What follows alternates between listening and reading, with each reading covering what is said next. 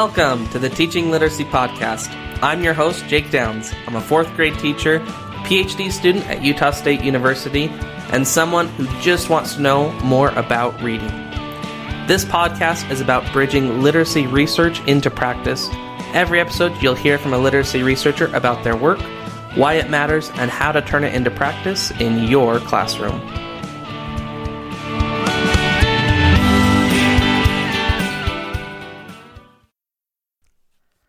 Hello, and welcome to episode 20 of the Teaching Literacy Podcast. I'm very excited to have you here listening to this episode. I titled it 20 Years of NRP 2000, which seemed fitting for episode 20. I didn't necessarily plan it that way, it's just how the cookie crumbled. But before we get to the show, just a few announcements. First, the Teaching Literacy Podcast is now available on Spotify, which is something I've been working on for a while now, and I'm super excited that it is now on Spotify. So if you use Spotify for music and or podcasts, make sure to go check out Teaching Literacy Podcast on Spotify. And then second, I just want to share a heartfelt thanks to the listeners and the guests of the podcast. We've been doing the podcast for almost a year now. I've just been blown away with the caliber of guests that have joined us on the show and their generosity with their time, and then the kind feedback that we've received from listeners. So thank you very much. The show's received some pretty remarkable growth the last 6 months. I'm grateful that folks are finding value in learning about literacy research, and I'm really excited to see where the next year takes us. So thank you. If you're a new listener or someone who has been around for a while, I would encourage you to go and check out some of the early episodes of the Teaching Literacy Podcast. There's some great episodes on a variety of topics, and I'm confident you will find things that will benefit your teaching in your classroom.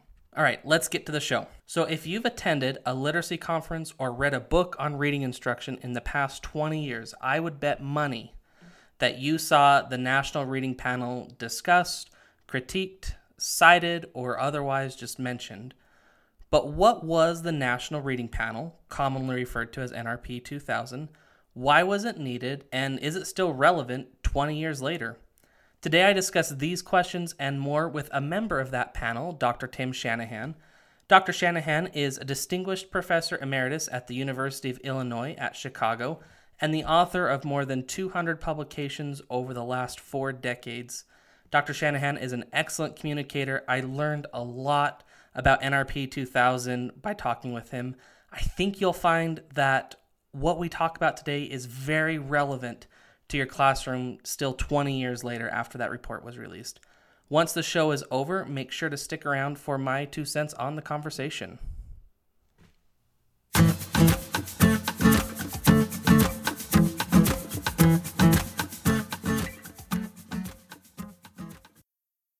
Dr. Tim Shanahan, welcome to the Teaching Literacy Podcast. How you doing, Jake? You've been influential in literacy research for the past 4 decades, Dr. Shanahan. How did your path into education begin, and then how did you choose to eventually end up doing researching in literacy? It actually started, most people in this field, they start out as teachers, and then eventually they kind of figure out they want to be reading teachers, and then they kind of, move along. I actually started in reading from the very beginning. I was tutoring I guess I was a college sophomore. As a college sophomore, I was tutoring inner city kids in literacy. That was more than 50 years ago. And people kept saying I was doing a good job, but I didn't have any idea what I was doing. I wasn't in education. That wasn't my field of study. I was in political science. I was going to go a whole different way. So because people were saying I was doing such a good job, I got curious, and I took a class in reading instruction and started hanging out with the professor who was teaching the class, who was a very good reading consultant at the time. And so he would literally, even though I guess I was 19 years old, he would take me out consulting with teachers and principals. And so I've been doing this for a very long time. Wow. Yeah, you got initiated young. If you were 19 doing consulting stuff, that's excellent. So I went off and taught, and then went and got my PhD, and thought I was going to be a curriculum director, but ended up getting sucked in on the research side. So today we're talking about the findings from the National Reading Panel, which was published in 2000. Can you give us an overview of what NRP 2000 was and then your individual contribution to the project? Sure. Well, you have to, first of all, put it in context a little bit that the 1990s were a period of a very divisive set of arguments in the reading field. It's what the news magazines at the time labeled the reading wars. And, these were arguments over a whole bunch of things. Should you use textbooks or shouldn't you use them? Should you teach phonics or shouldn't you teach it? Is it okay to teach spelling or is that a bad thing? And it was, everybody was running around saying, I'm right, do it my way. The research says, and confidence, the public confidence in educators started to drop. We didn't seem like we knew what we were talking about since everybody was at everybody else's throats. And so in 1997, the U.S. Congress passed a law asking that ordering that a panel be put in place to make a determination of fact. What is it that the research actually says? We were to give no opinions, make no recommendations. In fact, by law, we weren't allowed to. We were to make a determination of fact of what the research actually had to say.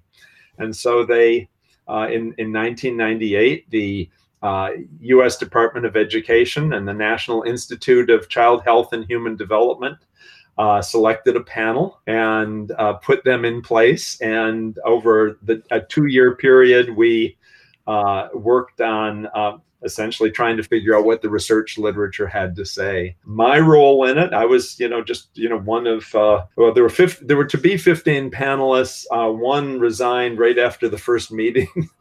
Wisely, he got out of the way, and 14 of us soldiered on. So I was, just one of the group, but I ended up, we broke into different sub panels to do the work, and I chaired there was a scientific panel that sort of directed the overall work, and I was in charge of that. There was another panel on alphabetics that looked at phonics and phonemic awareness, and that was led by Linnea Airy, but I was a member of that panel, and I headed up the work on fluency and looking at what different ways that we encourage kids to read and whether those improve kids' reading achievement. So I headed those things up. Beyond that was just a panelist along with everybody else. So did you and the other 13 panelists, did you have an idea that this would be as influential as it was? Was there a sense of that, or was it just kind of this is a government bureaucratic thing that we're doing? What was sort of the feel? I certainly thought it was going to be highly controversial and highly visible. I remember when I was invited to be on the panel, I said, oh, this sounds like a lot of fun. Everyone's going to be calling us names and, so on. But I don't think I understood the gravity of it. I don't think I understood the numbers of dollars that we were going to impact or how influential this was going to be. And I certainly don't think any of the other panelists did either. I think we thought it was important. We did think it was going to be visible, but it ended up, it continues to influence education, not just in the United States, but really all over the world. So that's pretty important. I like that you already touched on, sort of that landscape of the 90s. Is there any more information you could give us about that literacy landscape, 70s, 80s, and 90s of, did these divisions sort of develop, separate from each other, or are they offshoots, or how did that milieu kind of come together, and why did it get so fevered on both sides? In the 1960s, I think education, for any number of reasons, started to devolve into something less traditional than it had been. This was the time of the Vietnam War. This was the time of the civil rights movement. Counterculture, drug use and counterculture and all kinds of movements that were essentially trying to throw off decades of tradition, and education was affected by that, just like everything else was. That was a piece of it. I also think there was a very conscious sort of opposition to things like the Vietnam War, that, essentially education was going to loosen up. We were being too rigid. We were, being too, stuck in the past. So I think in a lot of ways, that was sort of the the birth of some of, or rebirth of this, because education tends to move in that pendulum kind of fashion. And there was this sort of liberation ideology that was there, and it was very exciting, and it was fascinating that there were ideas about not really having regular schools and having kids kind of teach themselves, and all these, and they were fascinating to me as a young person. They were fascinating to a lot of young people at the time. Open schools where you wouldn't have any walls and no more barriers and so on. And so that's sort of where it begins. And over time, a whole bunch of things devolve as you go through the 70s and 80s. In the 1980s, it evolved into what becomes known, I think, as the whole language movement, which no one can really define for you very well, because it sort of was in the eye of the beholder.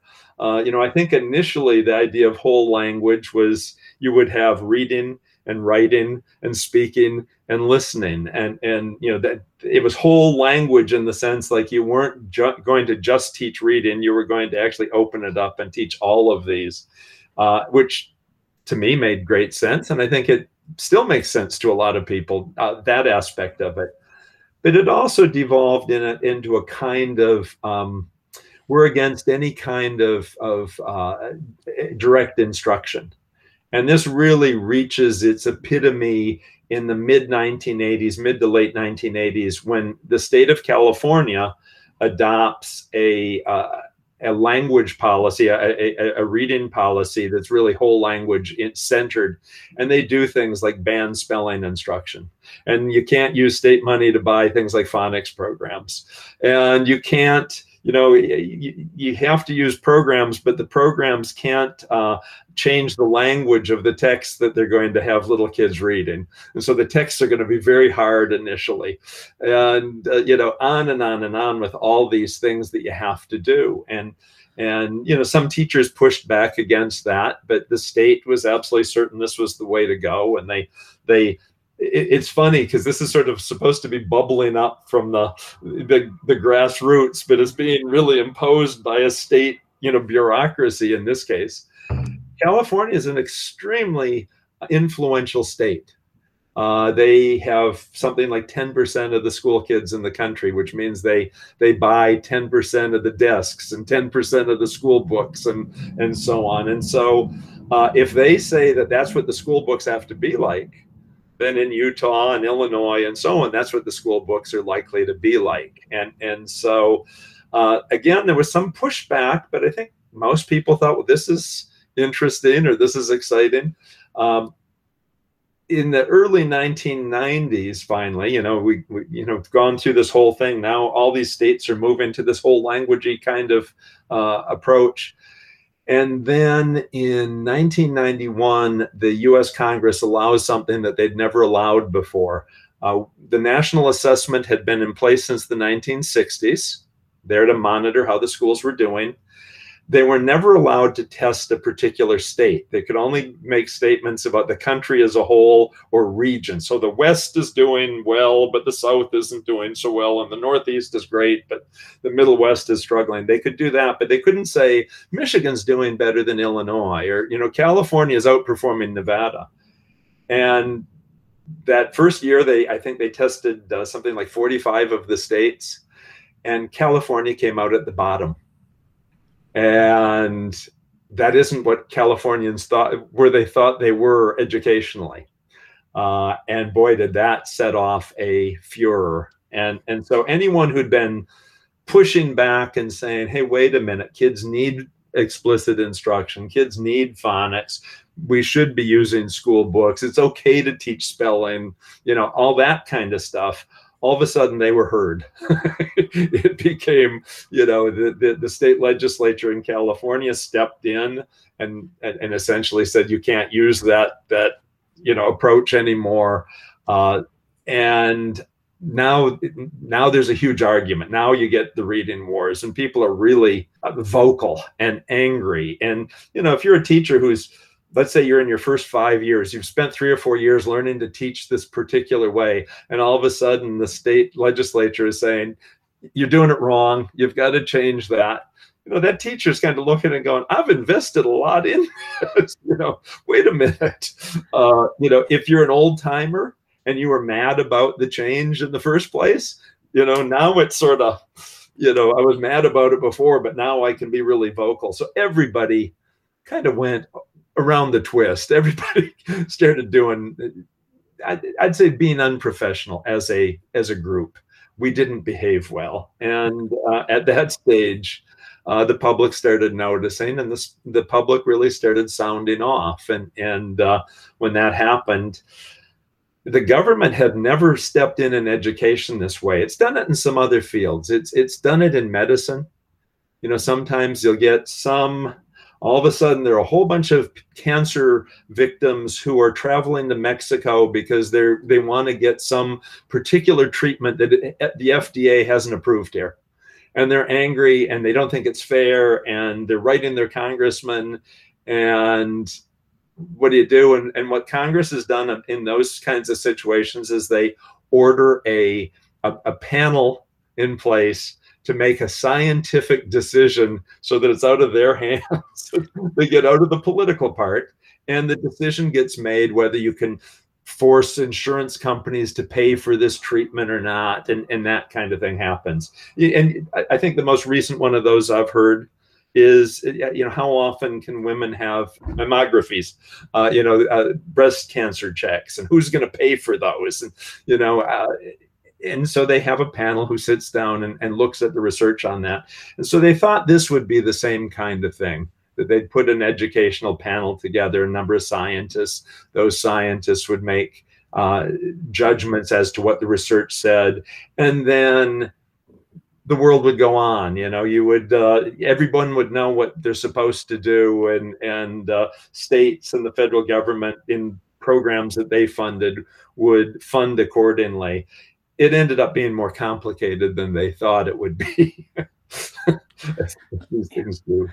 That's all fascinating. That link between practice and policy and research, sort of all just creating this perfect storm. So, you mentioned it was designed to be a panel of scientists making non-biased recommendations, and I think that's an important, as we talk about the framing of NRP 2000. It's apparent that the panel went through a very rigorous review of including studies and excluding studies to make sure that the outcomes that they showed were as accurate and reflective of what the literature was saying as possible. So can you describe a little bit of that rigorous process so listeners can have an idea of how the process worked? Sure. And it started out probably a little less rigorous than it ended up.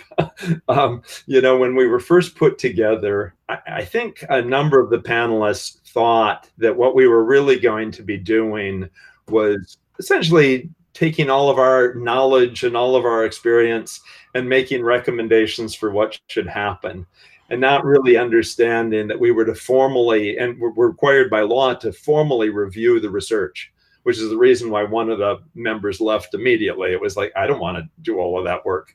And so at the very first meeting, we selected some topics that we thought should be pursued, and people were kind of, yeah, we could do that, and we can break into groups and do these reviews and so on, not really understanding the ins and outs of having to do a real formal scientific review. By the second meeting, a couple of months later, when we came back to Washington, at that point, we knew a lot better. We'd read the law more carefully, and gotten some guidance from NICHD and so on. And at that stage, we decided that we needed to revisit our initial ideas about what topics to go after, and maybe regroup in some different ways. And we literally had a day-long meeting where we did nothing but nominate topics and talk them out. And we had a whole process that we used to select the topics that we were going to pursue. And we hit on 8 topics that we were going to study, and who was going to do the study. And then at that point, it became obvious we needed a sort of a scientific direction. Somebody had to lead that. And so that was they asked me if I would do that, and I agreed to play that role. And Sally Shaywitz joined me in that. And at that stage, it was apparent to us that we needed a methodology. We needed something that was going to unify all the groups so that each group was doing the same kind of work. And so I drafted a set of essentially rules. This is how we search the literature. This is, what allows you to reject a study. If it has these characteristics, it has to be included in. Here's how you have to analyze the data. And again, we had a day-long meeting, and this meeting required, we literally went through every sentence, every phrase, every word in this document that I drafted, and people voted on it. Would change the language and so on, and to make it what they wanted. By the end of that day, we had our methodology. It turned out the federal government thought we would be already done with the report by that point. So in medicine, when you do this kind of a thing, usually there are like 5 or 6 studies on the topic that you're going to make the decision on. Everybody reads it before the meeting. Those studies, you sit in a room, you hash it out, you figure out what it means, and you're ready to write your report. In education, we don't have 4 or 5 really huge studies. We have hundreds of little studies, all on different parts of the problem. And so they just never dealt with anything like that.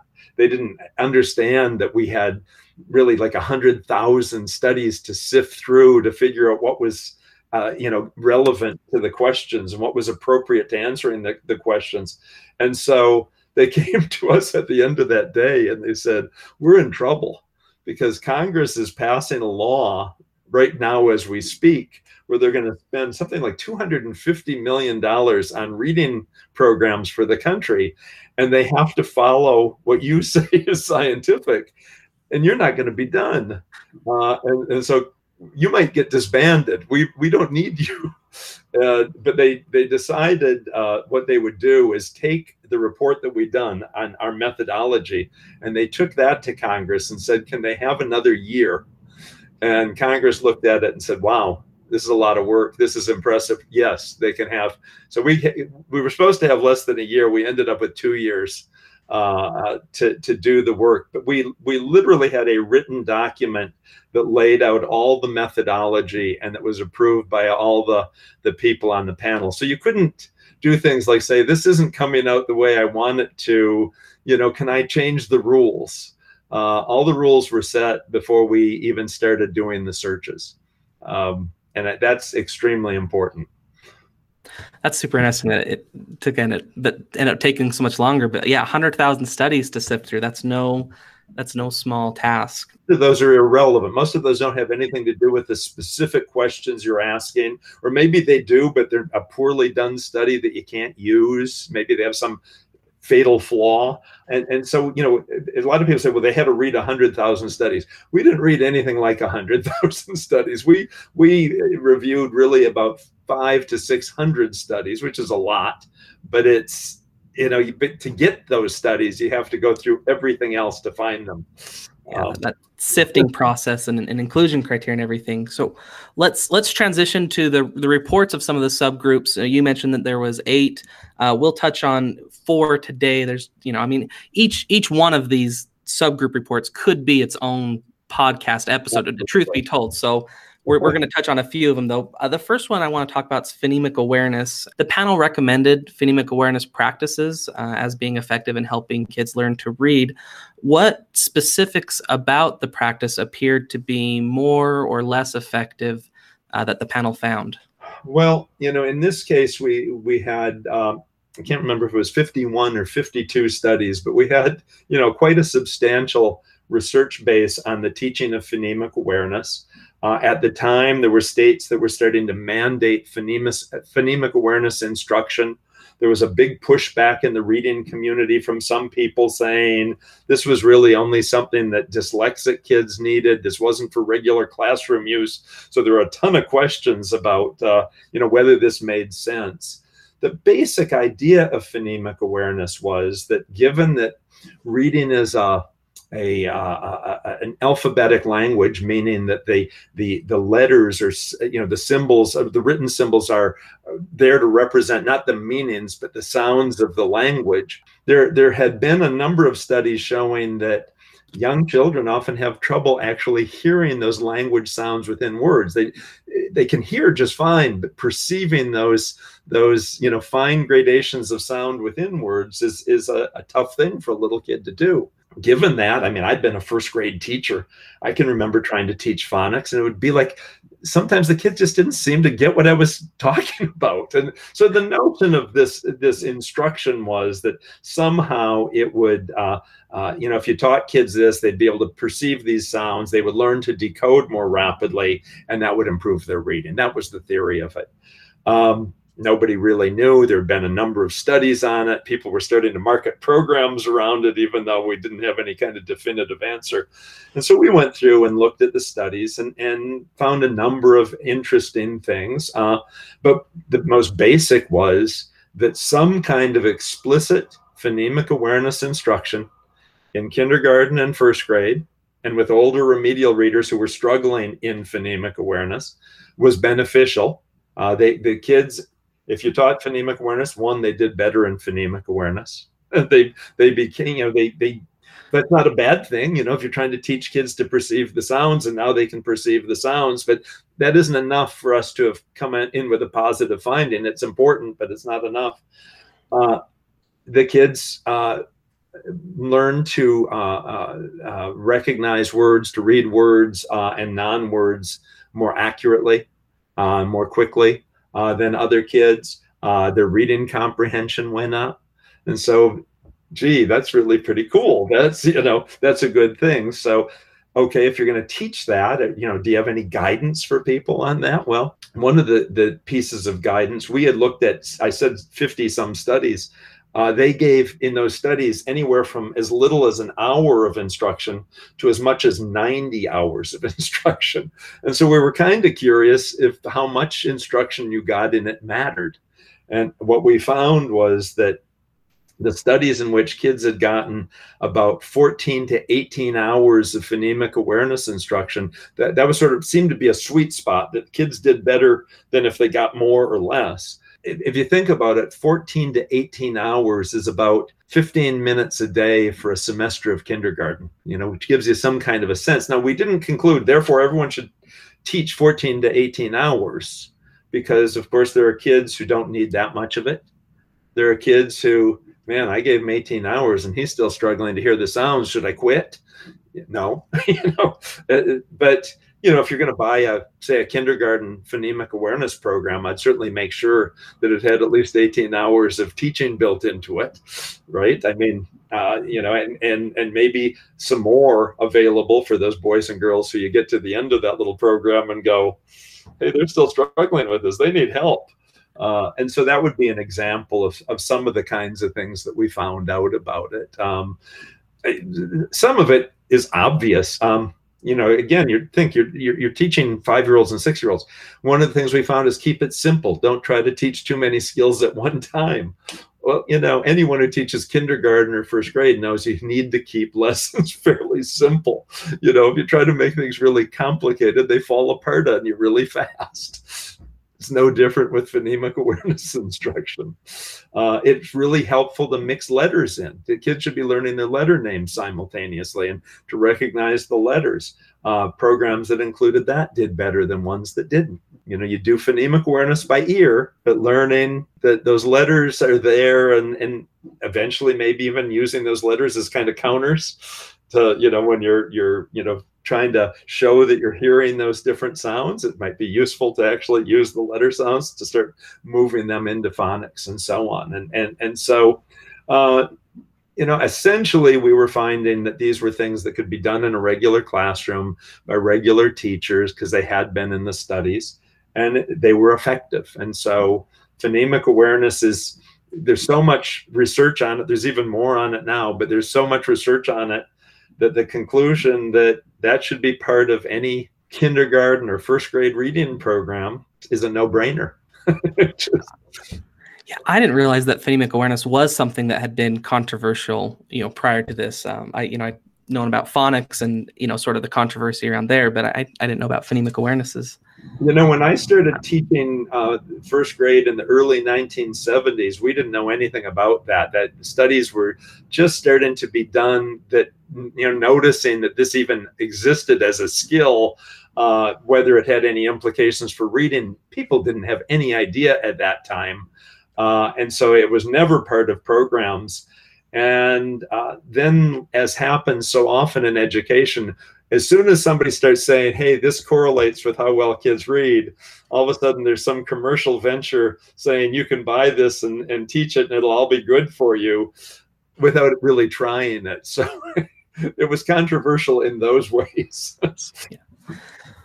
So let's switch to phonics instruction. You already touched on, whole language, and then, kind of a whole language approach, and then a phonics approach. And the panel had several important implications for phonics instruction. So first, let's kind of get to the core of it. Why did the panel recommend phonics over whole language type approaches? Well, that's usually how the question is posed, Jake, but it's actually not the way we approached it. Very much like with any of these other elements that we looked at, we weren't looking to see, is say phonics better than whole language, because whole language, again, is just this kind of amorphous thing that everybody has their own definition of it, their own view of it. What we were interested in is, do programs that include phonics do better than programs that don't? And, so if you have a regimen of instruction where you have the kids, reading big books and doing lots of writing and so on, and, this is my whole language classroom, and you're not teaching phonics, we'd be interested. But if you're using a basal reader that didn't have a phonics component, we were interested, right? So it wasn't phonics versus whole language, it was phonics versus no phonics. Or phonics, more phonics versus less phonics. And what we found was that, this has always been controversial, what we found was that phonics instruction gave kids a clear advantage in, when we're talking young children, in reading words, decoding, in spelling, in reading comprehension. And with older struggling readers, it certainly helps them in word recognition. It doesn't necessarily, it's not enough to raise their comprehension, at least not in the studies that we were able to look at. And so this is clearly something that helps kids to figure out the code. And so explicit phonics teaching is what we were really looking at. We looked at 38 studies on that, and just overwhelmingly clear that phonics instruction was better than either no phonics. Even in some of these studies, even in the control group, the kids might have been getting some amount of phonics, but it wasn't, really being emphasized and so on, like it was in the experimental study. These days, I'll hear critics saying they didn't really find that phonics was better than whole language. That, they really screwed up. Well, we didn't screw up. That isn't what we were asked to look at. That isn't what we were to find out. We were trying to figure out what you needed to teach to improve kids' reading achievement, and looking at it not against a particular program, but in all the different contexts that it's been studied in is how we approached it. And I think that's the best way to do it. Yeah, that's a good way of framing it, because that's always how I've heard it is, the phonics versus, but I think the framing you took was a more accurate, or, a better way of approaching that, I guess. I think one way to think of this is less, phonics versus this. In a lot of ways, if you think about the entire report, all the different sections that you're going to ask about, in every case, we found that explicit instruction in a particular thing was beneficial. And whole language was largely about implicit instruction. If you just engaged kids in reading and writing and language, they were going to get better at it, was the notion. The teacher was really less there to guide kids or to tell kids what to do, or to, give assignments or to explain things. Teachers were there to sort of observe kids as they unfolded and moved in the right direction. And so they were really just there to sort of make sure there were books available and that the kids were engaged and that everybody was having fun. if you look at all the things we looked at in the National Reading Panel, teaching fluency, teaching comprehension, teaching vocabulary, it was always, what if we don't just leave it to chance that the kids figure it out through discovery and through experience, but we actually show them or tell them.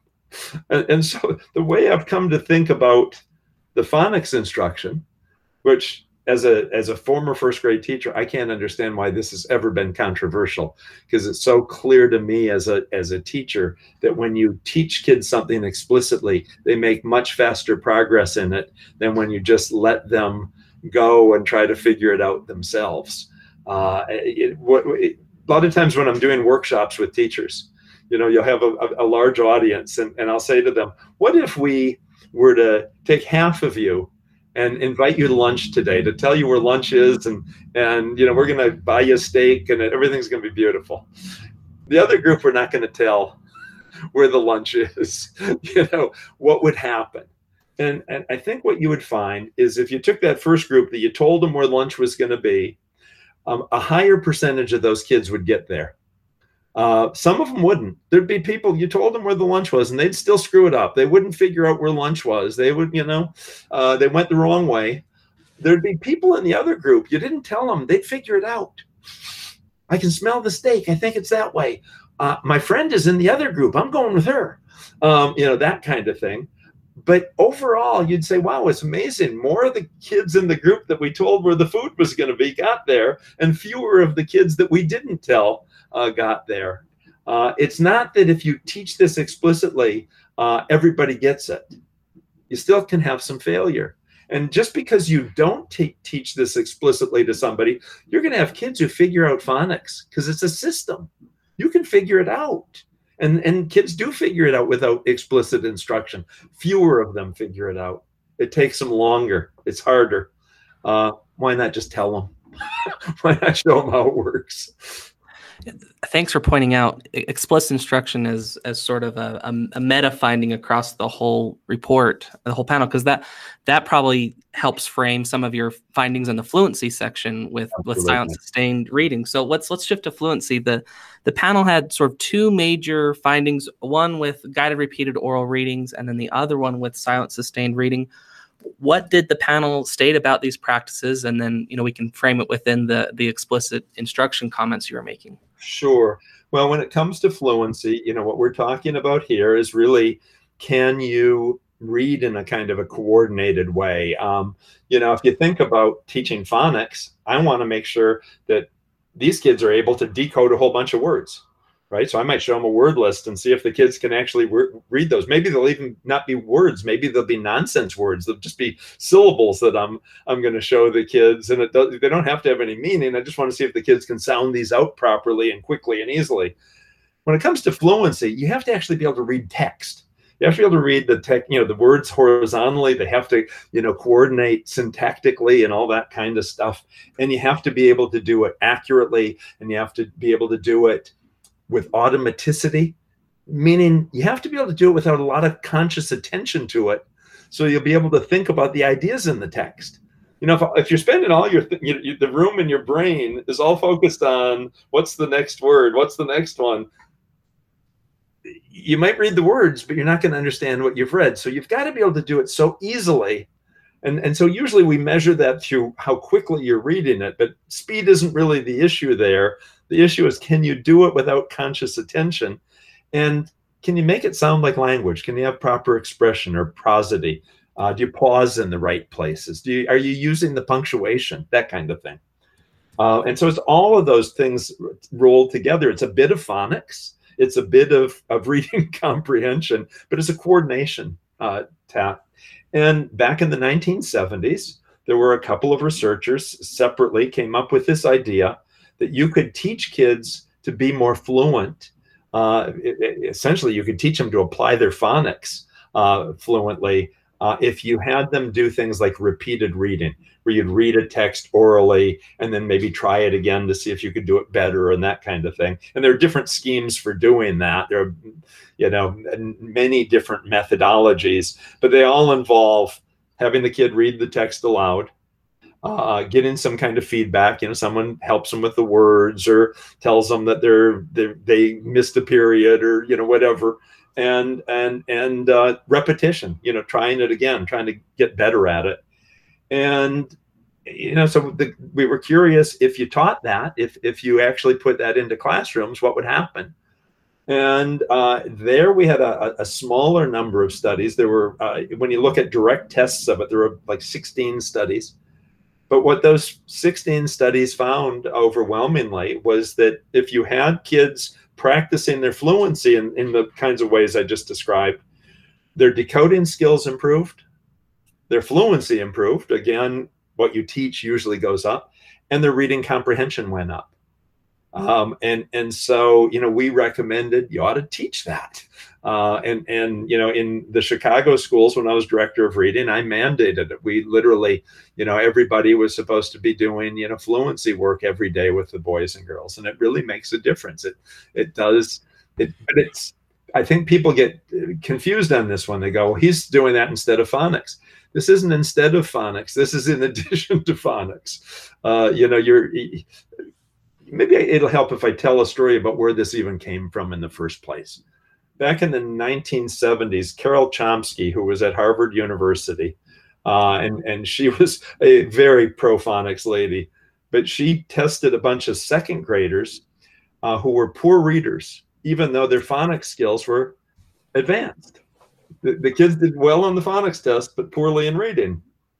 And so she came up with this technique, a particular way of doing this, that she believed was aimed at a particular group of kids who, for some reason, knew phonics but couldn't apply it in the reading situation. And so she saw it as teaching the kids to apply their phonics. And it worked in her study. And, for the next 20 years, people all thought this was for a special group of kids. You had to give everybody a reading test and a phonics test. Finally, in the early 1990s, somebody said, why don't we just try this in first grades with everybody and see what happens? And what happened was it seemed to help everybody. There wasn't a special group of kids. And so, it's not instead of phonics. It's also not instead of reading comprehension work. And it's not instead of silent reading work. But it is a practice that seems to give kids a clear learning benefit. So if I can deviate from the outline here for a second, I've noticed that when I read studies pre-2000, they often don't have a rate, but they'll include accuracy a lot. But post-2000, from the last 20 years, they include rate so much more as a reported outcome. So is that in part due to NRP 2000 of establishing fluency, or why do I see those discrepancies? It's certainly partly due to that. One of the things that came out of the National Reading Panel report was something called Reading First, where the federal government put $5 billion into beginning reading programs. And one of the things that they were supposed to do was teach fluency. So that put a lot of attention on it. You also get right around that time, just before that time, you get the creation of the DIBELS technology. Essentially, here's a way we can combine rate and accuracy and give you a little bit more complete measure of fluency than we used to have in the past, which I think is the big advance that DIBELS and DIBELS-like measures gives us. These days, I think more and more people are looking and going, that's putting too much emphasis on the speed part of it. It still has to sound like language, right? The expression has to be there. You see kids trying to read as fast as they can so they do well on these measures. And that's not what we mean by fluency. Fluency is it has to sound like language. Again, it's not about speed. We use speed to try to get at it, but it's how easily are you recognizing those words? How easily are you decoding them? Are you able to do it without a lot of conscious attention? These days, people are proposing some other ways of measuring that aspect of it to try to get around the speed issue. But that's exactly why you see that become more important and maybe too important in some ways. Very, very informative. I love that description of fluency of sounds like language. I, just try to describe prosody as, expression and stuff. But, even with my 6-year-old, it needs to sound like language, like we're speaking. Yep. Perhaps we can shift gears to silent sustained reading. What were the panel's findings on that practice, and perhaps give us some nuance around kids reading silently at school? Well, again, this is one of those things that the world has said, this is about silent reading. And what it's actually about was, we were curious. One of the ideas, and you could say this is a whole language idea, but it's certainly a big idea in the 60s and 70s and 80s, was if we would just get kids reading a lot, if we, it doesn't matter what they read, but if the kids would just read, their reading achievement's going to go up. They're going to read better. And whether this is because that's going to build fluency or what, the theories weren't very specific, but everyone agreed kids had to read a lot. And the way to get them to read a lot was make it fun, making them enjoy it, make sure they had a lot of time to read, make sure they had a lot of, books that they might want to read, and get the teaching out of the picture. You don't want those teachers bugging the kids, asking them questions and making them reread stuff. And so there were all kinds of schemes that came up for how do you get kids to read more? Because kids read, it's just that we need them to read even more so that they'll read better. The more practice the idea was, the better they would be. And there were a whole set of schemes. A famous one, Pizza Hut. If you read a certain amount, you get a free pizza for your family. What a cool thing. That was me as a kid. Yep. I remember getting those in first and second grade. Yeah. Cool thing, right? That was the idea of that. That was the theory behind it.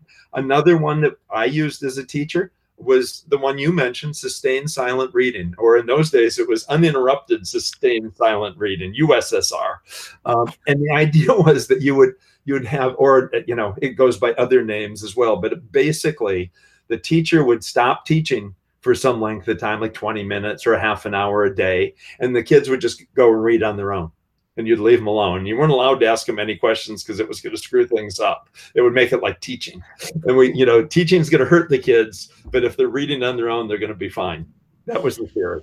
And so what we were really interested in wasn't so much whether practice is a good idea, but whether these various schemes for getting kids to read more were actually having any impacts on their reading achievement. And we were able to identify, there's a huge amount of studies on this, but most of them are really poorly done and poorly designed. We came up with 14 studies that were acceptable, that met our standards. 12 of those were actually of SSR, of that sustained silent reading. And then there were a couple of others, where they'd gotten the kids to read during the summer or something. What we found was, we decided that there was too little research on this and it wasn't very good research, so we wouldn't come to a conclusion.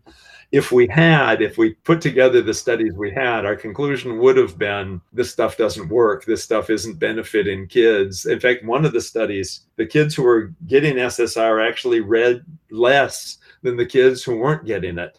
The kids these were middle school kids. They decided, I read at school, I don't need to read anymore.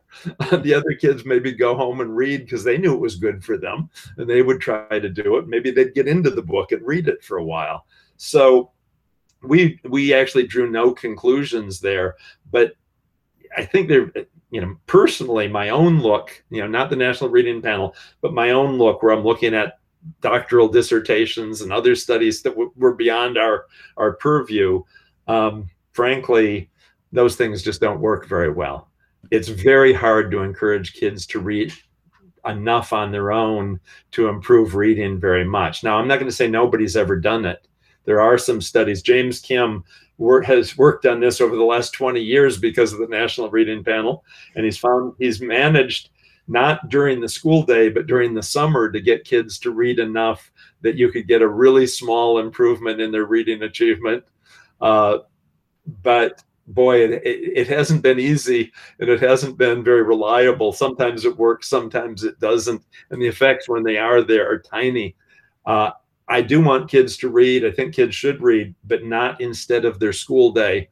They need to work with, they learn so much more when they're interacting with that teacher over a book than when they're trying to read a book on their own. The teacher will do things like say, read that again. You didn't understand that. The teacher will ask questions that make the kid go, hey, wait a minute, I'm confused. I thought, it just doesn't make sense to just turn kids loose and hope that they're going to learn enough. So it's that instructional component that's missing. It's not that kids shouldn't be reading silently at school, but it's that it should be supported and with instruction. Is that what I'm hearing? Exactly. Exactly. And definitely encourage them to read on their own beyond the school day to whatever extent you're able to do that as a teacher, and beyond the school year.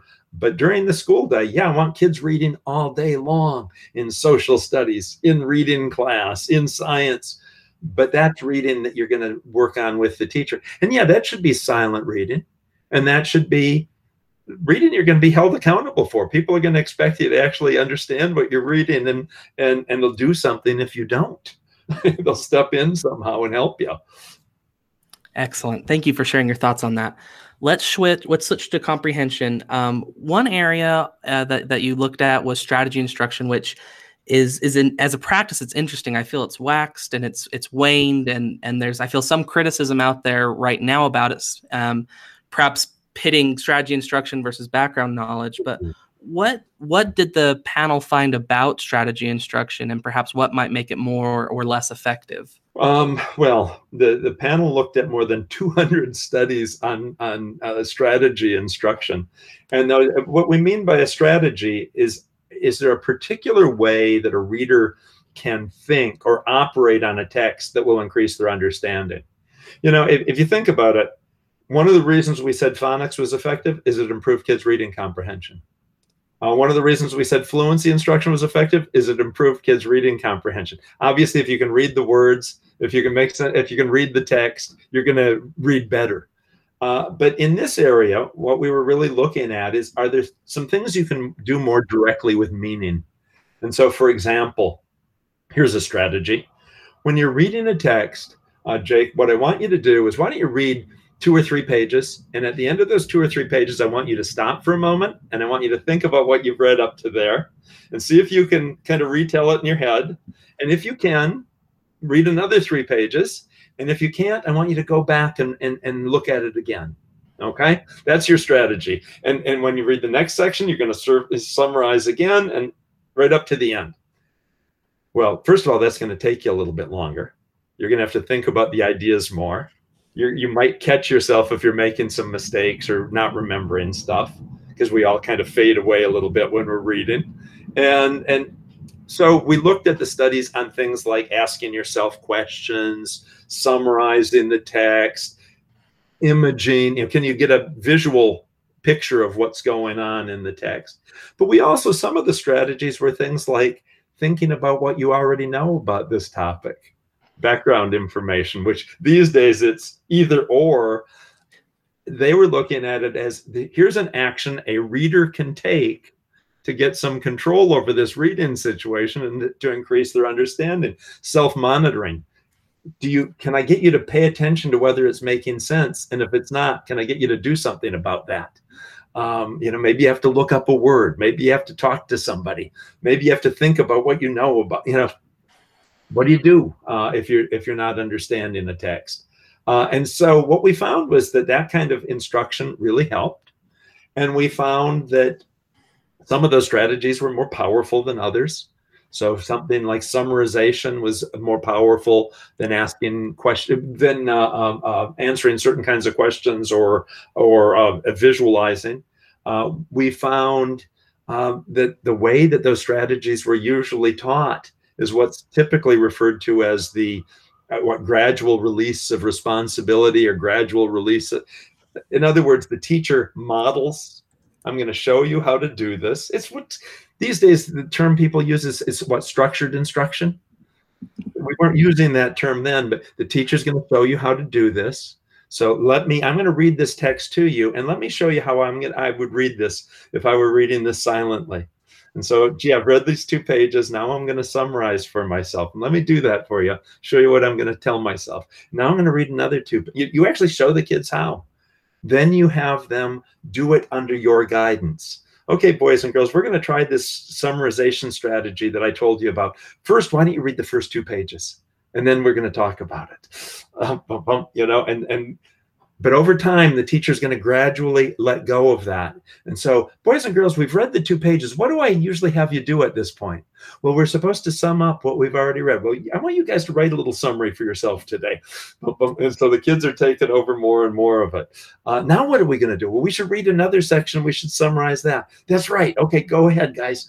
And then eventually, the teacher steps out of it altogether, and the kids try to do it all on their own, independently. It's the I do it, we do it, you do it kind of model, which makes it sound a lot simpler than it really is, but you get the idea. And that's very effective. That actually shows kids how to use these models. And so we concluded that teaching kids to use comprehension strategies, huge amounts of evidence on that showing that's a really good thing to do, that does improve kids' comprehension, and we should be showing them how to do that. And again, that's pulling that explicit thread, once again, that it's showing the processes that good readers use when they read. It's helping it make that available to all of your students, the ones that would figure it out on their own and the ones that wouldn't figure it out. That's exactly right. Can I just, you mentioned this controversy right now about strategies versus knowledge. If you go back and read the literature on strategies, which of course we had to do as panelists, one of the things that you find is the people proposing these strategies, one of the things they were just very, very strong in saying it wasn't enough that kids were learning the strategies. They had to come away from a reading when they practiced their strategies with knowledge. They had to learn the information in the text, and don't get into this. Well, prediction, they did a really good job with prediction. They didn't understand the science at all, but they did a really good job with the prediction. They have to, as they're learning to do the strategy, they have to be learning the information from the text. So it was never an either or thing. I think it is in a lot of classrooms. I think it is in a lot of programs, but that was never the idea in the research. That's one piece that's really important. If you're teaching strategies, you still want kids to come away comprehending the text and remembering the information. Important. The second thing that's really important is the studies on strategies were not so specific or so thorough to tell us how much strategy instruction is important. And I think a lot of us have concluded with 20 more years of research and a lot more insight that at times we overdo this strategy thing. It's a good thing to do. I don't want people to stop teaching strategies, but in a lot of the studies were like 6 weeks long or 8 weeks long. And, they'd teach the strategy and the youngster could do the strategy at that point. That's turned into like a 12-year or a 13-year curriculum. There's probably a lot more strategy instruction than is needed or useful. And so there are other things we could be putting our attention into. That the strategy instruction is just insufficient. Yes. Thank you for providing more detail on that. And that strategy instruction, it needs to be rooted in the process of comprehension. This isn't something isolated that if a kid can make a great inference that they're going to be a great reader, they have to make an inference in the service of understanding a text. Is that exactly? And I'm afraid we, as teachers, we get wrapped up in, my goal is to teach the kid to make inferences. He made some inferences. They were really dumb, but he made inferences, so we won, and let's go forward. And that's not really what we're saying. You might need to come back tomorrow, teacher, and do this one again, because he's not really getting it. He's not really using the text information. He's not really using his knowledge. He might be doing an inference, but that wasn't the point. And I do think that gets lost. Teaching's tough. And when you're up to your neck in alligators, that the old saying is, it's easy to forget you were there to drain the swamp. My statement is, if you're up to your neck in 6-year-olds, it's kind of hard to remember you were there to teach them, how to sound out a particular word. You get wrapped up in stuff. That is such an accurate description of a classroom. So what were some other findings that the panel had on comprehension that you feel worth sharing? Well, a couple of things that I'll highlight. These days, we pointed out one of the arguments in the field is it strategies or is it knowledge? And certainly one of the strategies that was looked at was those strategies that it require you to use your knowledge to make sense of the text, or to combine your knowledge with the information in the text. And those were effective. So Obviously, that's not an anti-knowledge thing. There's a second kind of debate going on these days, maybe a little less argumentatively, between, is it more important to teach things like strategies or written language? Teaching kids vocabulary, teaching them to make sense of the sentence structure, text structure, those kinds of things, cohesion, how you link the ideas across a text, and so on. And a couple of things I'd like to point out there. One, the panel within the comprehension report looked at 45 studies on the teaching of vocabulary and found that the explicit teaching of vocabulary and morphology was beneficial to kids. And so there's a piece of language. That's not all the language stuff, but that's an important piece. I think everybody agrees today. And I think the National Reading Panel was important in that. Another thing that was in the National Reading Panel report as one of the strategies was working with text structure, which people have continued to do research on since that time. And it's really clear that's one of the more powerful strategies. But I think a lot of folks these days would say that's not a strategy, that's language. So, clearly there are other aspects of language that the National Panel didn't look at that should be taught as well. These days, when I tell people about reading comprehension, I say, you have to teach strategies. You also have to teach how to make sense of written language, including all those parts I talked about. And you've got to build knowledge. You've got to do all three of these things. It's not one or the other. They're all important. They all play a really critical role. In some ways, I think comprehension strategy instruction, it maybe plays the smallest role of the three, but it's a useful one. In most schools, we can't afford to give up achievement points. And so I'm not willing to give them away because somebody thinks if they push the pendulum, teachers will do more with language or do more with knowledge. We have to do all three of those. It's not a choice. It's not, all of them are good for kids. So I'm hearing a lot of ands, that it's not strategy instruction or knowledge building. It's both. It's not fluency. It's the panel found that yes, and these are all beneficial and need to work together. When I left the panel, when the panel's work was done, I was invited to be the director of reading of the nation's third largest school district, where I was responsible for the reading lives of 437,000 children. I mandated that we give kids substantial amounts of instruction in phonemic awareness, phonics, oral reading fluency, vocabulary, reading comprehension strategies. I would do that again today. There might be some additional pieces that I would put in there, but I would definitely do that today because, frankly, the research continues to support those things. So that helps transition into our next question of, I'll see some folks, and usually it's on Twitter for one reason or another, but they disregard the findings of NRP 2000. They say either it's old or it's irrelevant, or they didn't consider this one aspect, so the whole thing is flawed. What would you say to those folks? What is the role of NRP 2000 in the year 2020?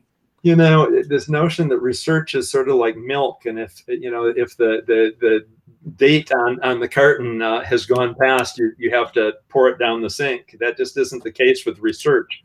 There are only two things that will overturn a research finding. One of those is circumstances can change pretty dramatically. Let's imagine that over the last 20 years, America had decided that all 4-year-olds are going to go to preschool. I think it's probably about a third now, but let's say it's 100%. My hunch is there'd be a lot of children learning phonemic awareness in preschool and kindergarten. And so our recommendations that be taught in first grade would be out of date. They'd be wrong because it wouldn't be needed anymore because it would have already been accomplished. That would be one way that it could go away. And obviously we've had some changes in education over 20 years, including the COVID pandemic that we're going through right now. The fact is, none of those changes have changed what you need to learn to be a reader. So I don't think there's anything there that would change that. The second way that you can overturn a research findings is with new research that shows either maybe you were looking at it wrong. Maybe, there's, something wrong with those original studies. What we've seen over these 20 years in each of these areas where NRP had positive findings, more studies finding the same thing. The findings are even stronger. I mean, phonics would be a good example. There aren't a ton of new phonics studies saying, does phonics work? People sort of gave up on that with the National Reading Panel. They decided, gee, it must. And so then if you look over the last 20 years, there are a number of phonics studies, but they're usually, well, this particular group, what if you teach autistic kids phonics? What if you teach, this kind of a group phonics? What will happen? And again, just quite consistently, oh, it's just like with the other kids, it's beneficial. And so, what you'd see in all of these is, wow, the studies continue to find that those are beneficial things. There are things we didn't look at. So, if somebody says, well, I wouldn't include writing instruction because the National Reading Panel didn't look at that, that'd be a huge mistake. Because there's a substantial body of research showing that if you teach writing in certain ways, you can improve reading achievement. And so I think you'd be crazy not to include that. But it wasn't part of the National Reading Panel. But there's nothing that's come up where you say, wow, clearly they've overturned those findings. In fact, in every case, the findings are stronger now than they were 20 years ago. So no, people who say that just want to get out of something. They're trying to win an argument. They're not trying to solve a problem. That's a good way of putting it. So then the next 20 years, then what does that hold for NRP 2000? The panel, when like I say, we were not to make any recommendations, but we did make a suggestion to Congress that they actually put a series of these panels in place for the future so that reading research would continue to be monitored the way that medical research is monitored, so that as new findings come up, you can make changes and additions and rethink things. They didn't choose to follow our suggestion on that, which I think has been a big mistake. These days, I sort of feel like we're drifting back into the reading wars, and perhaps we're going to maybe need another group of people to come in and do a similar kind of a panel study to say, where are we now? I think if they did, that picture would get richer that NRP put out, but that would still be the core of it. They would still be saying, yeah, you have to teach these things. There might be some cautions about not teaching too much reading strategies. There might be some conclusions that, gee, using the school day for free reading might not be your best choice in terms of using the time, that maybe there's enough data now to point that out. But overall, I think you'd be saying, gee, it works about the way they said it did. Remember, we weren't stating opinions. We were telling you what the research found. The fact that research after 38 times or 51 times or 16 times or 45 times or 204 times is finding something. Don't be surprised if the 46th or the 37th study finds the same thing. Absolutely. Yeah, we probably shouldn't be too surprised about that. Thank you for a fantastic conversation, Dr. Shanahan. You do a lot of work of bridging research, literacy research into practice and work with practitioners. Where can teachers go to find out more about your work there? What I would really love if they would do is, I've got a website. There's no commercial stuff on my website. There's no bad language. There's no, it's nothing but, and there's no politics. It's nothing but free reading resources. There are no costs to it. Well, there are costs. I have to pay to run the damn thing, but there's no no one has to pay anything or buy anything. I put all my PowerPoints up there. If I have articles that I've written that aren't copywritten, those are there. I link to all kinds of other free resources. So if even parents want to find things that they can do with their kids, that's all linked there. And I publish a blog where I put a blog entry about 36 times a year that can be actually, if people subscribe, can be sent right to their mailbox. In fact, some schools and school districts subscribe to it. so that all their teachers get the same thing and they can all talk about it and so on. Some of those articles get people really going because I tell what the research says, and a lot of times that isn't the way we're doing it, so people get mad. But that can be interesting and informative. So I would really encourage them to go to Shanahan on Literacy, and good luck to them. Thank you very much. Dr. Shanahan, final question. What do you think makes a great teacher? Geez, I was asked this question before I was a teacher, when I was just about to have my first classroom, and I fumbled around to try to give an answer, and I gave some kind of a stupid answer like, the teacher has to pay attention to the kids, see if they're really. And a couple of years ago, having done this now for 50 years, you know what? I'm back to that point. That's still, I think it's really important that teachers pay attention to the kids. You got to see what's going on in their eyes. I had it's why this distance learning thing is so difficult for some of us. So much teaching is being responsive. You know where you're trying to take kids explicitly, but you got to see in their eyes whether they're understanding, whether they're actually going on the trip with you. And that can be so hard to do, electronically, that boy, I hope we get through this quickly. When I was a graduate student, I had one of the things I had to do was work in a reading clinic, and the professor one night, who was running this clinic, brought us all together and said, "I've got a quiz for you. One question: what are the colors of the child's eyes that you're working with?" A lot of us didn't do so well. We hadn't paid any attention to the kid. We knew what we wanted to do. We knew what we wanted to teach.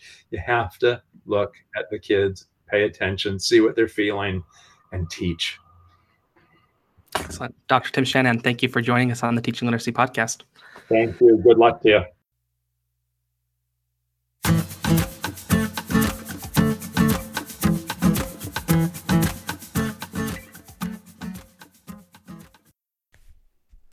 A great big thank you to Dr. Shanahan for joining us on the show today.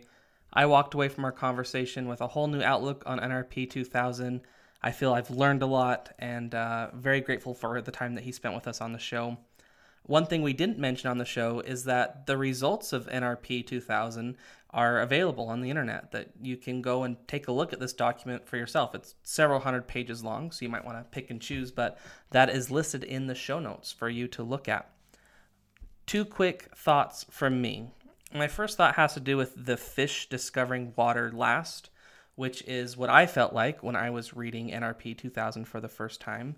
It was a few years ago. I was in Dr. Parker Fossen's, I was in one of his classes, and for a project in that class, I read NRP 2000, and I was blown away while I was reading it because I felt like the proverbial fish that was discovering water last. That reading the panel sub-reports, I felt very strongly that it framed so well not only literacy research, other literacy research that I was reading, but also what classroom practice felt like and what I was seeing in professional development and in curriculum. And after I read NRP 2000, I felt like almost like I had a superpower, that I could just see literacy instruction in a whole different light than I could before. And I hope you sort of feel like that too. I hope that by listening to Dr. Shanahan talk about it, that you can see how we got to where we're at with literacy research, and that there still is quite a bit of value of NRP 2000 even in today's classroom instruction. So it's very beneficial, I think. The next thing I want to talk briefly about is this relationship or the intersection between research, practice, and policy. And ideally, those would all be aligned, but we know that education is very complex, and sometimes those things aren't three perfect circles overlapping, but it's more like a Venn diagram. NRP 2000 is interesting in the sense that it is one of the few things that occupies that very middle part, that it has a solid place in research, a solid place in practice, and also a solid place in developing policy. And perhaps that's why it is so influential, is because it can stake a claim in all three of those things. Now, this is a podcast that is primarily aimed at the practice part of that, or talking with practitioners or classroom teachers. And so I would say our role in this is we need to seek out what works, so research-based practices. We need to understand why it works, because once we understand why it works, then we can adapt it into our classroom. And I know that is no small task, and I know just the day-to-day teaching is just challenging and it's hard, but I also believe that as we can align our classroom instruction with what research evidence is good practice, that we're making our jobs a little bit easier and we're doing the students a favor as well. And we all have to do it in face masks this year, so we'll just add that onto the complexity. But that is all I have for the show today. Great big thank you again for joining me on the show. If you like what you heard on this episode or any of the other episodes, it would just mean the world for me if you shared it with a colleague. So I wish you the best of luck in our COVID-19 school year. Good luck.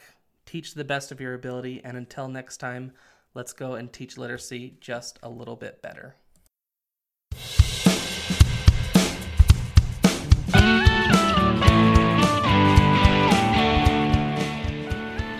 Thanks for listening to our conversation today. Remember to check out the show notes for more details. If you have feedback or a show idea, feel free to email me at teachingliteracypodcast@gmail.com. This is Jake with the Teaching Literacy Podcast, and until next time, let's go and teach literacy just a little bit better.